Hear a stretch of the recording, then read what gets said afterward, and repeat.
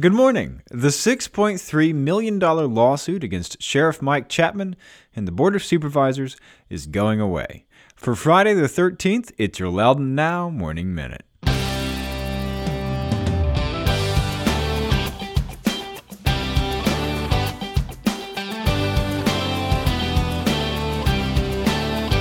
You and thousands of other people listen to the Morning Minute every day.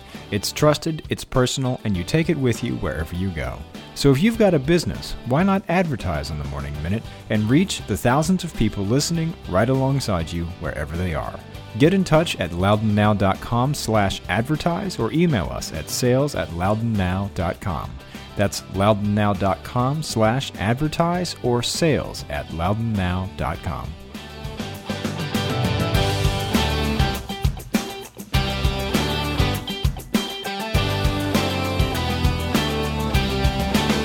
Thanks for being with us. I'm Rence Green. A federal judge has dismissed the $6.3 million wrongful termination lawsuit against Sheriff Michael Chapman and the county. Former Detective Mark McCaffrey filed the lawsuit after he was fired for supporting a different candidate in the Republican primary for sheriff, arguing his freedom of expression had been violated.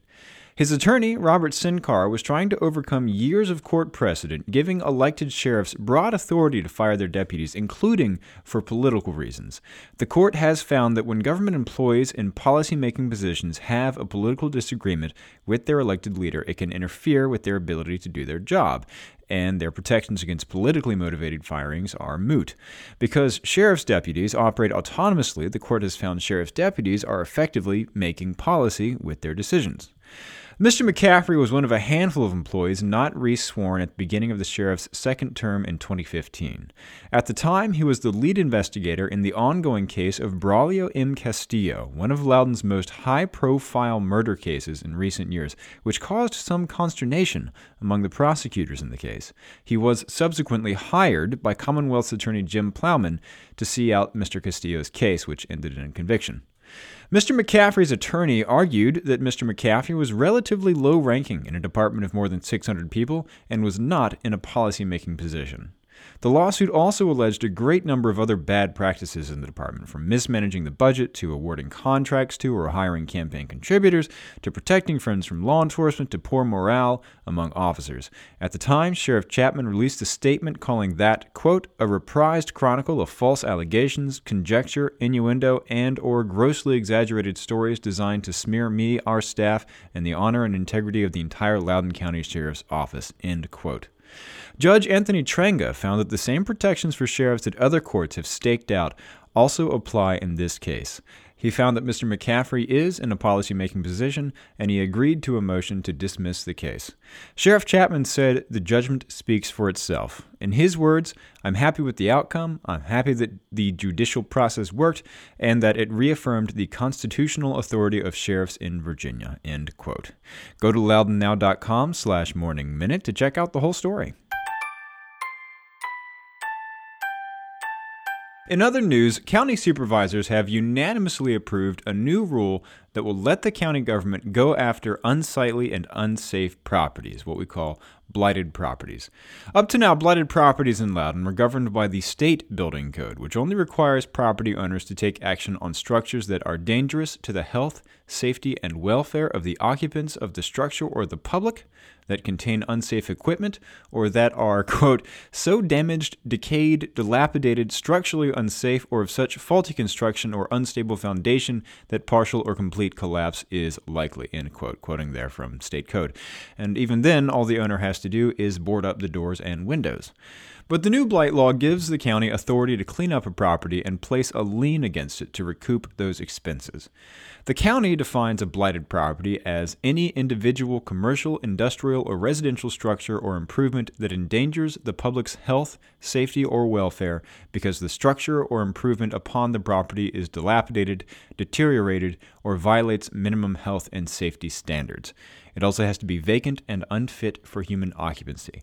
There are also exceptions to that carved out for farm and historic structures. County Chair Phyllis Randall said this is also a safety issue. She said, for one thing, often the graffiti on these buildings is actually tagging from gangs, something she's seen before in her work in the mental health in the prisons. And leaving up that graffiti lets the gangs communicate and tells them that this might be a good place to meet. And if a fire starts in one of those buildings, of course, firefighters have to go into a building that might be structurally unsound. You don't like a burning building to come down around your ears. Anyway, the county already has a number of buildings in mind. Loudoun's newest elementary school has its first principal. Ann Hines, now the principal of Rosa Lee Carter Elementary School, will serve as Goshen Post Elementary School's first principal. The school is under construction on a site next to John Champ High School near Aldie and is scheduled to open next August. She's been principal at Rosa Lee Carter since 2014. Before that, she taught in Charleston, West Virginia, and has worked as a teacher and assistant principal here in Loudoun. She starts a new job November 15th.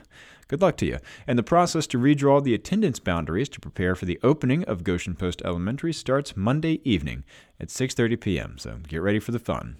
And if you're in the market for a prime piece of real estate in Leesburg, grab the golf cart. The 142-acre West Park Golf Club property off South King Street is up for sale. The property used to be the site of a 144-room hotel, which closed in the late 1980s and was later demolished.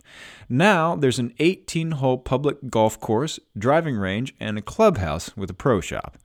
Most of the property is zoned for low-density residential development, with one 8-acre parcel zoned for commercial use.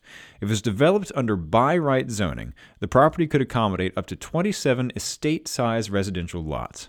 Permitted commercial uses would include up to a 247-room hotel, a corporate campus or training facility, an assisted living facility, or a retail center under 100,000 square feet.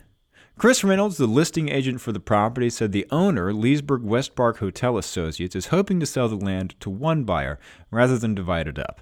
It could be difficult to develop some parts of the property because of the stream running through the middle of it, but Mr. Reynolds said it's likely a future landowner would want to preserve some open space and trees there. He said there's been strong interest from prospective buyers both regionally and nationally. The asking price has not been disclosed, but the county assesses the fair market value of the three sections of the property together at just over $3.1 million. In the meantime, the West Park Golf Club is still open for business, and good luck to all you folks living in the Leesburg Country Club neighborhood. Get the full story on all these stories over at loudounnow.com.